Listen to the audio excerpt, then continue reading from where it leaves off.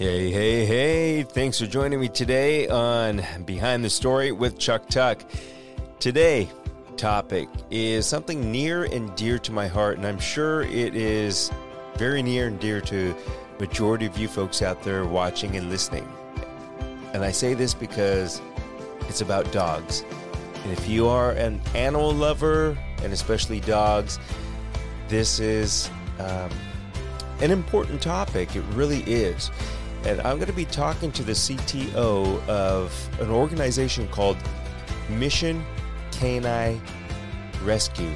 Again, that's missioncaninerescue.org.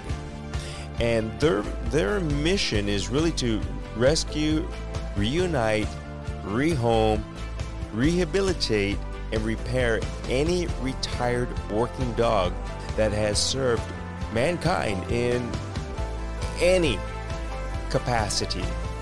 Now, there are a lot of important details and information on dogs and how they have served us, and then we kind of really discard them and treat them like, well, we say treat them like dogs or animals. They are dogs and they are animals, but in reality they are part of our family. And I know that a lot of you that are listening, that's exactly how you feel about your pets, dogs, cats, whatever, maybe rabbits, I don't know.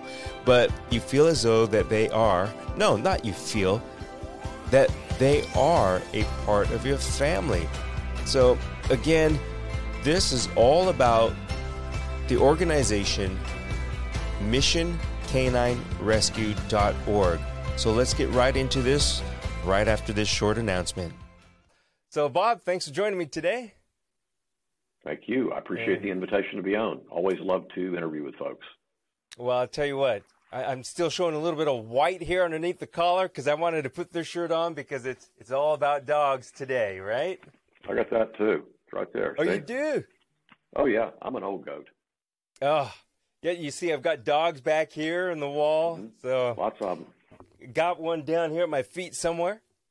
So, can you let us all in on the name of your organization and what you do? Absolutely can. Our organization is called Mission Canine Rescue. We've been working in the nonprofit sector all over the world for almost 10 years now. Our charter is to bring military and contract working dogs and other working dogs that have served mankind in some way home from every corner of the world when they retire. We have a lot of military working dogs that get stuck overseas waiting for their handlers to adopt them. The handlers don't have the funds to transport them. Often the government does not pay to move the dogs back stateside when they've continued their service. Contract working dogs that are owned privately often receive poor veterinary care, poor food. Sometimes they get just basically locked away and forgotten when they finish their period of work. But we bring these dogs home. We reunite them. We brought home over 1,250 in the last 10 years. We've reunited 640 or more with their former handlers. And then we adopt the others to the public as long as the adopters are suitable for the nature of the dogs. Wow. You know what? I mean, thank you, first of all, for doing that. But what really blows me away is that so much time and money is invested in training these dogs. And then, you're kind of, it almost sounds like that after they're done with their service, they're kind of almost discarded. They're really not looked after. Yeah, that's, with the military, the dogs receive good care. They're still in the kennel, they're getting good food, they're getting their veterinary care, but they don't have the stimulation or the activity.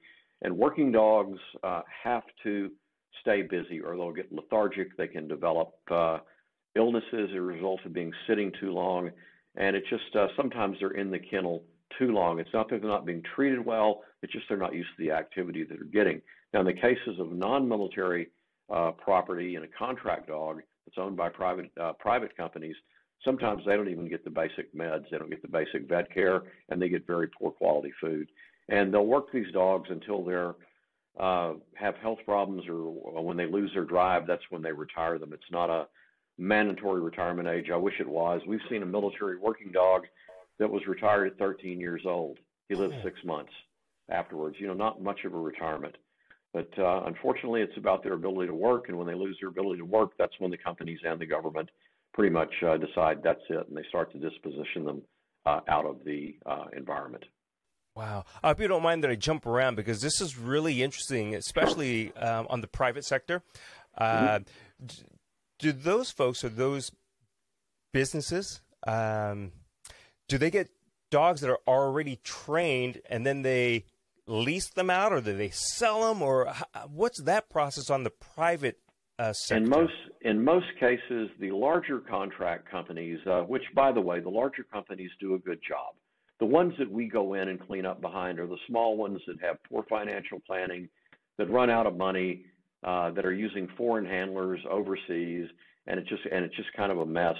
But yeah, it's a cash flow problem mainly. The small ones, the bigger companies train their own dogs. They will buy their dogs from one place, they will train them, and then they'll deploy them, to wherever they're working.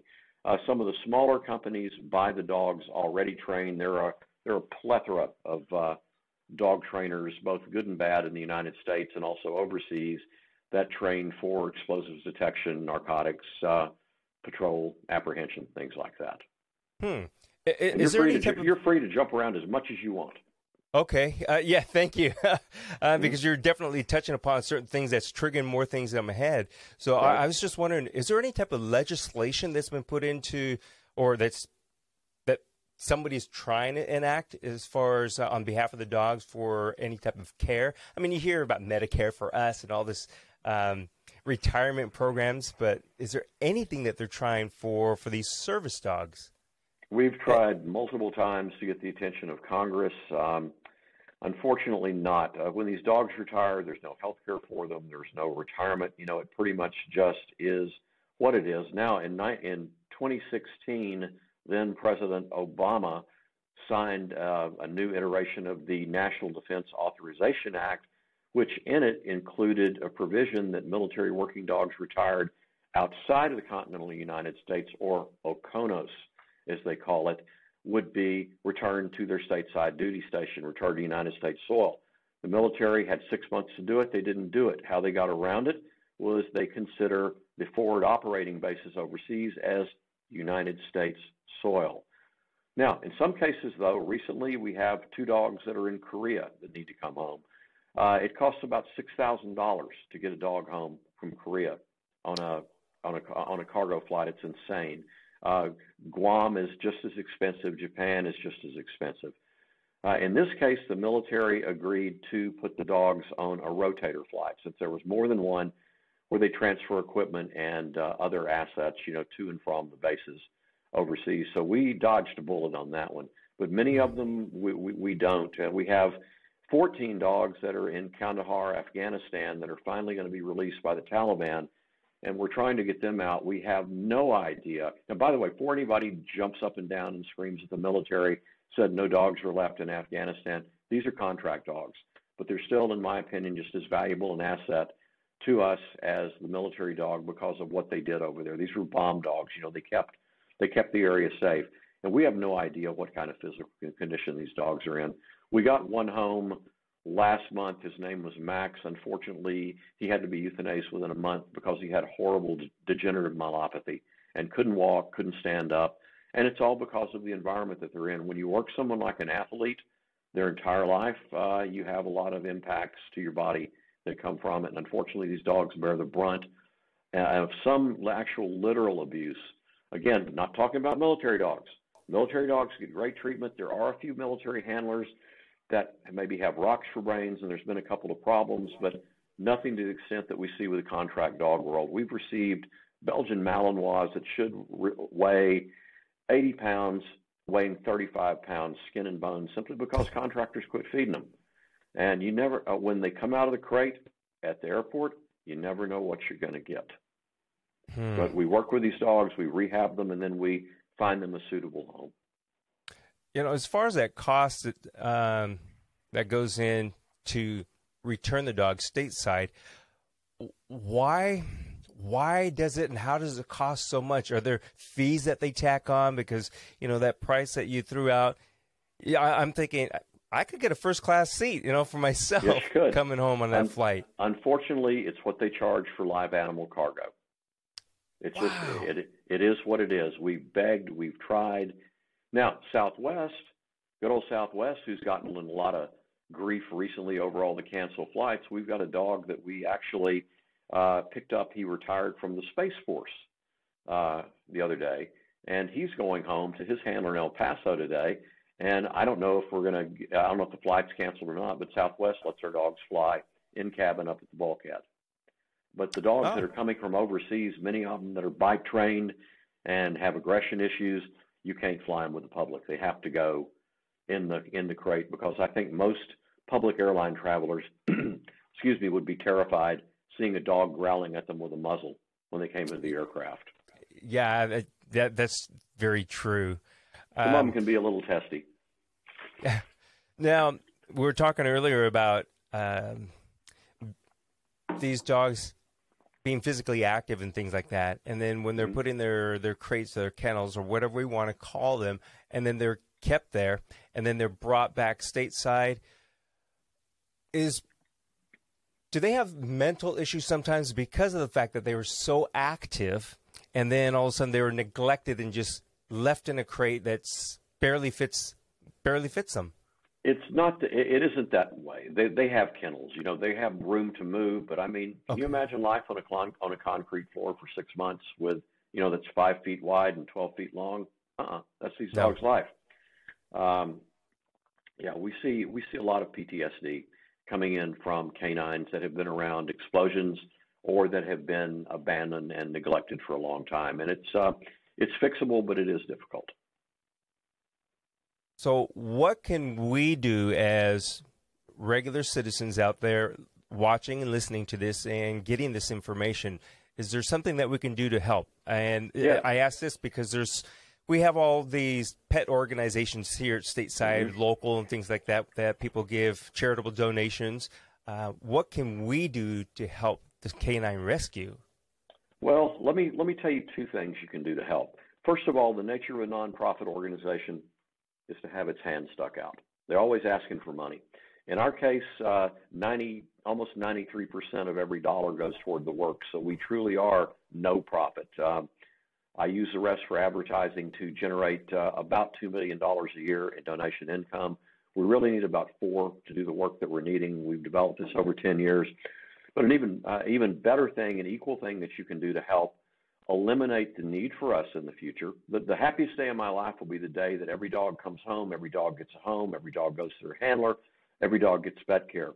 Unfortunately, I don't see much chance of that happening in my lifetime. But if enough people like you write your congressman and say, hey, we understand that contract working dogs are often treated inhumanely overseas, and the contractors, when they run out of money, the dogs that are first to suffer. We demand that the United States of America require any United States entity that is taking dogs abroad. Now, honestly, this doesn't solve the problem with the dogs we get from overseas, owned by foreign companies, handled by foreign individuals. That doesn't fix that problem. But if we could force every contractor in the United States to deposit enough money in advance for their dog's trip home and vet care and what have you, that way, when there's no more money, the dogs still are okay. Because when contractors go broke, the dogs are the first to take it, and then the handlers. Wow. That's what you could do. You could write a congressman. We have many people try it, but it's a small, unregulated entity, and frankly, I think you're probably aware of the lack of anything much going on in our government these days other than arguing back and forth. It's sad, and I don't see much success in the effort, but it's always worth a shot. Yeah, like I said, it's worth a shot, because if we don't do anything, nothing will happen. That's an absolute. Correct. But if we make an effort, something could happen. So correct. Hopefully people who are watching and listening to this will do something or try something. But can you let us know one more time again, the website for your organization? There's several ways you can learn about us. If you'd like to donate to us, you can go to missionk9rescue.org. You'll see a donate button there. Most of our work we put out on Facebook and Instagram. We're simply Mission K9 on Facebook and also the same on Instagram. Between those three sources, you can see pretty much everything that's going on, our dogs that are in our care, various news, things like that. Okay. I'll make sure that we put that in our show notes as well so folks can I appreciate that. Find that, get to it easily. We have close to 117,000 very engaged supporters on the Facebook page. So it's nice, we post. There's not a lot of, used to we would hear, oh, the military brings the dogs home. You're lying. And then they found out after all these years, no, they weren't lying. The military doesn't bring the dogs home. So now instead of seeing a trickle, we see a steady flow of donations. And it's nice to see that what we've done is actually open people's eyes. Yeah, well, I guess, we've heard the commercials before. Maybe instead of drinking that second cup of coffee a day, put that towards for the canine rescue here. Sure. It's not much out of our pockets, but no, it's a huge That's difference. True. Makes a huge difference. I'd like to know, is there like a time frame? How do I phrase this? Because you kind of said that the dogs don't really have a retirement age. They just go until they almost drop. But is there an average that you would say that a lot of the service dogs can make it? 8 to 9 years. 8 to 9. Sometimes and that 10. actually is a long time for a dog. Sure. It's a 70-year-old man. If they're, 10 years old, that's pretty old.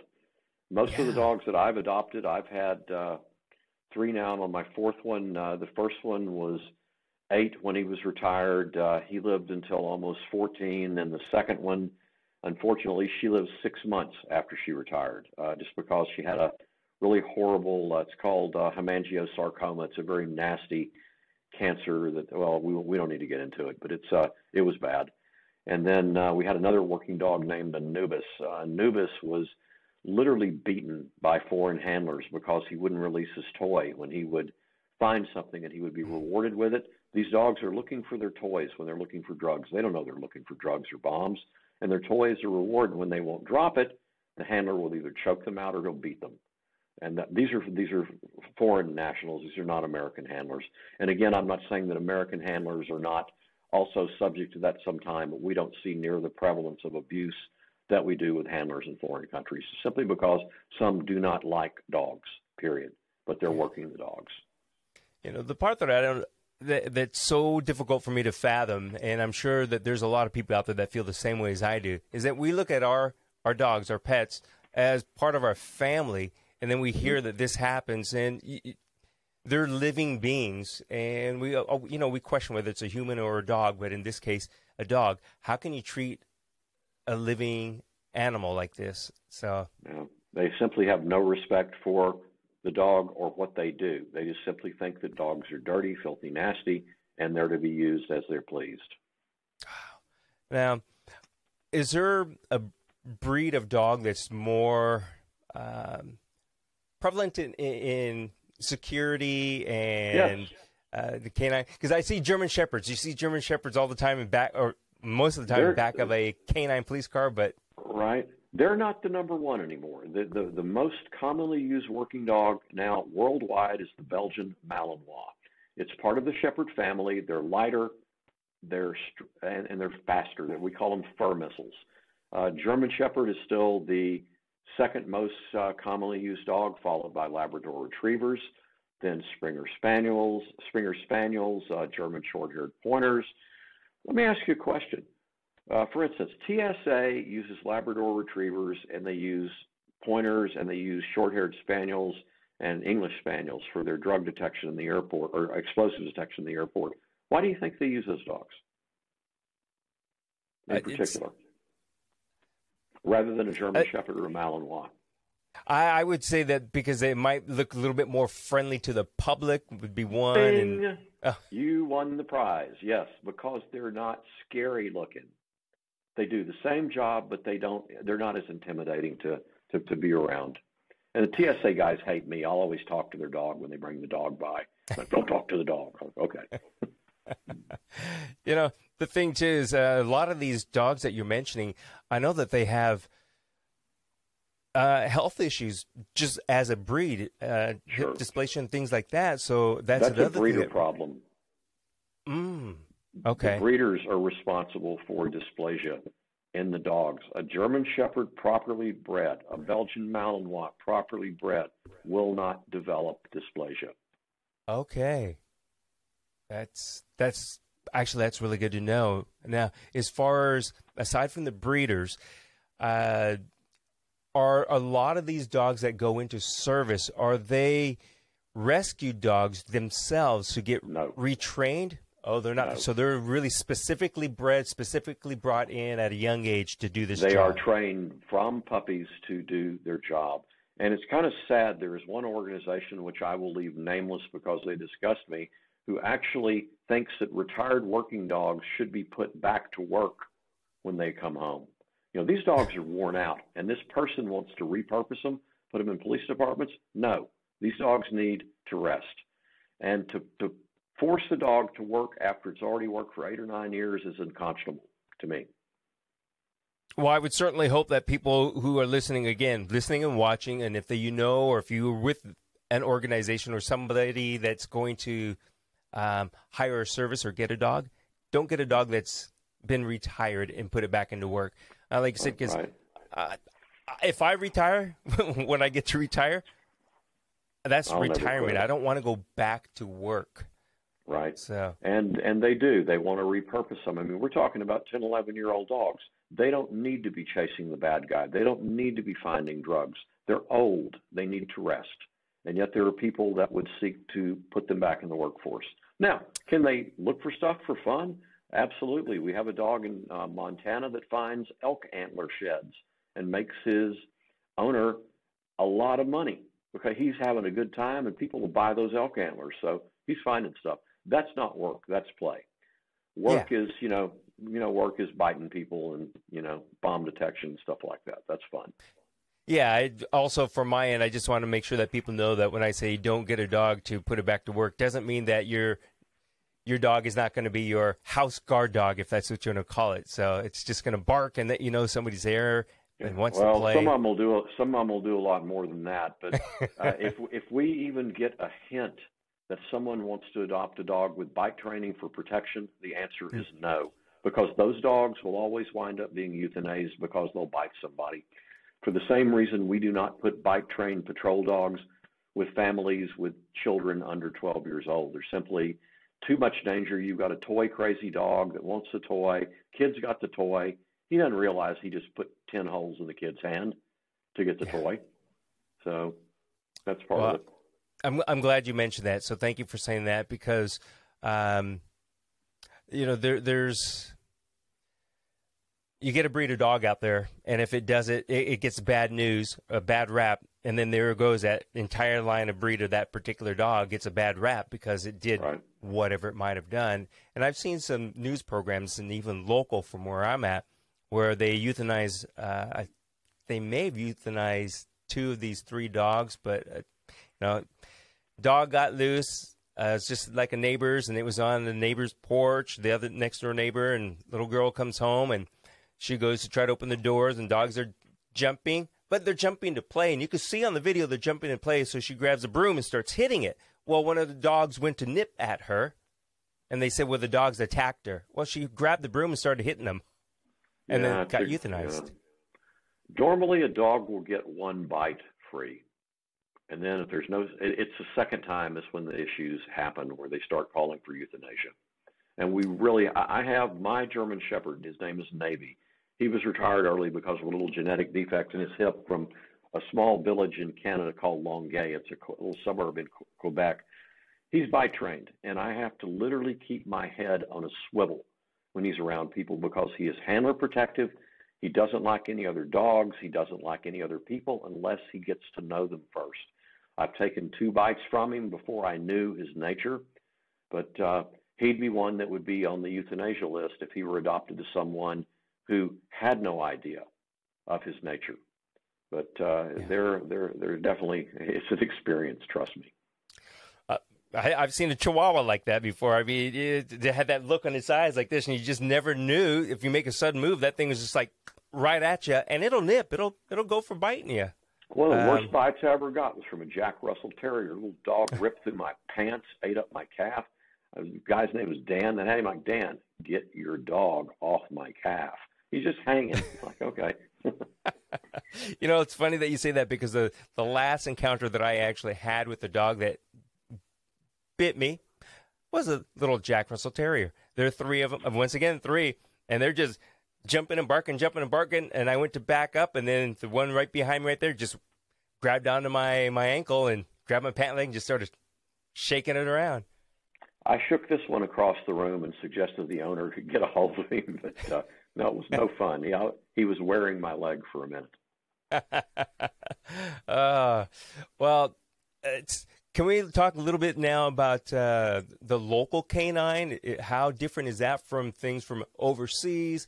How often do these things get rehomed? There's a story behind this one. Oh man, you want to open this can of worms. I have to tell you that over the past 5 years, I've become very disappointed with our police departments all over the country because we have a number of them that want to dump their dogs on us. They want to dump their problem dogs. Instead of taking care of their dogs when there's a problem, they want to get rid of them. In the last 6 months, I've probably reviewed 20 to 30 requests from police departments to take dogs with multiple bites to handlers. You know, these were dogs that did not receive proper training, did not receive proper management during the time that they're working, and this is what happens. You wind up with unadoptable dogs that need sanctuary situations, and we're not a sanctuary. We don't have the space to keep dogs for life. We move them in and out. We have close to 50 dogs right now. That's too many. We need about half that, and we're working hard to do it. And we can't take dogs that have severe bite issues, and there are only a couple of hospices not hospice, but sanctuaries in the United States, and they're full. They're full to the brim. We stay full. We manage to do what is needed, but there's always just more that needs to be done that's swept under the rug. Wow. Right now, I just want to throw in a little PSA then. Spay and neuter your pets. This is aside from, these service dogs, but just in general. Actually, no, it's not. Okay. Because when we get these dogs back, we get dogs from breeder programs. They haven't been spayed. Immediately, they get spayed. Any male dog that comes to us is intact. They are neutered before they're adopted because we don't want to promulgate an issue of aggression with a, fully blazing 100% testosterone-laced dog when, given a couple of months, they'll level out. My dog has been neutered, but he's still a jerk. So, you just have varying levels of aggravation. Okay. Yeah, well, you heard it. Just no matter what, and fix your animals, fix your pets. Spay and neuter your pets. And a lot of times we get people asking, do you have a female dog? And then we find out they want to breed them. It's like, no, not happening. Yeah, I know you are, and I know your organization is, but I have to say thank you for being proactive with that and responsible. It's important. It's very important. I don't want litters of unwanted Belgian Malinois. We already have every police department in the United States and contractors pushing their Belgian Malinois that are problem children on us. So, you need to make sure that you take care of that early. I just want to throw out something with the, local enforcement agencies. I see the canine sign on the back of the car, the squad car, and then I see it on a 90-degree day, and it's parked, and maybe that guy is in having a donut or something, and the window's just barely cracked. Car's not running, so I know it's hot in there, and we hear as people oftentimes, or all the time, don't leave your pets in the car on a hot day. Any handler leaving his dog in a hot car should be never allowed to handle a dog again. I've seen too many of these cases. Good police departments, good security companies, they have temperature monitors, they have pop locks on these cars. When they get too hot, they will alert the handler. There's no excuse for a dog expiring from a heat stroke. Yeah. I'm going to throw out Tesla. This is one thing that I really like about the Tesla cars now. They have that doggy mode, I drive a Model 3, and I use it all the time. You do? Yes, they do. That, I'll be honest up front, that would be like 25% of the reason why I purchased that car is you set that temperature and there's that little, isn't it a red dot that says that my owner has the air conditioning? My owner's nearby. It's cool in here. It's a great thing. I got the car to quit giving big oil companies their dollars. I'm tired of was paying close to $6 a gallon for gas in California. Got tired of that, but no, it's they've done a good thing with what they've done with that. Yeah. Now we've touched upon the type of breeds and the amount of service that these dogs put in. Is there anything else out there that that I'm not thinking of that you might want to bring forward to make people aware of that this is happening and we really need to do something about it? You like you said, send a note, send a letter, send an email to Congress people, do whatever you can with your local, state, and state government to try to help these animals out. What else really can we do? Well, other than coming together as a populace and donating to give these dogs what they don't have, as well as trying to find space in your home for one. A big problem we have is qualified adopters. Working dogs, for the most part, that are bike trained, are not friendly to other dogs. They don't like other dogs. My German Shepherd will kill another dog that comes up on him. I have to be very, very careful with him just because of his nature. But then we have a lot of dogs, old bomb dogs. They're just big babies. They want to lay on the couch. They don't care because they've never been trained to aggress. The biggest problem we have is people wanting to adopt. The ones that have the biggest hearts often have the largest number of animals, and that doesn't work. Plus, some people are hesitant to adopt an 8 or 9 year old dog because they know the dog could be dead in 3 years. And yes, I've been through 3. I'm on my first one. First one lived 5 years. Second one lived 6 months. The third one lived 3 years. And you never get over that. There's always an ache there, because of the abilities of what they're able to do. You just don't get enough time with them. Yeah. For people who are considering adopting a dog like that, and if you're afraid of the age, I would be the first person to say don't be afraid of that, because you're going to get just as much, if not more, love out of that particular pet, that dog, that animal, in that short or long amount of time as you would from a puppy. And, I mean, you're going to feel that love from that dog, and that dog's going to feel it from you, and both of you probably want it and need it. So I would highly say for people to really consider adopting an older canine, rescue dog. Right. Correct. Now, do you folks also offer fostering if people can't or don't want to adopt, but they want to help that way? Well, we will foster some dogs that are medical fosters. For instance, we have several dogs that were retired from a mine detection contracting company in Turkey. There are 14 of them. Every last one of these dogs had heartworms when they came here. How many of them should have had heartworms? That's how many should have had heartworms. Why did they have heartworms? No preventative medicine. We will take fosters in that case that are local to our organization in Texas, where our facility is, just simply because we need to be able to, within a half a day's drive, if we need to get to a dog, we can get to it and remove it or take it somewhere that it needs to go if the foster has a problem with it. But yes, we do occasionally use fosters. Okay.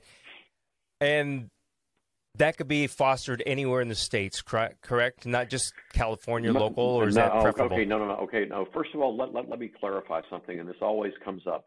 Our organization is Texas-based. I split my time between Southern California and Texas. I physically live in Thousand Oaks. What I do is all our fundraising, all our advertising, all our development work, all our tech stuff. I don't need to be where the dogs are, but the dogs are in Texas, and in our foster situations, they need to be within a 3-hour drive of Houston. Okay, thanks for that clarification. Sure, you're welcome. Helps. Yeah, absolutely. Yeah. It's important.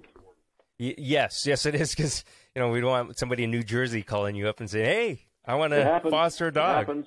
We have people that want to volunteer all over the country. You know, we have people that want to take their dogs to their handlers, and I have to tell them that, you know, hey, that's kind of what we do.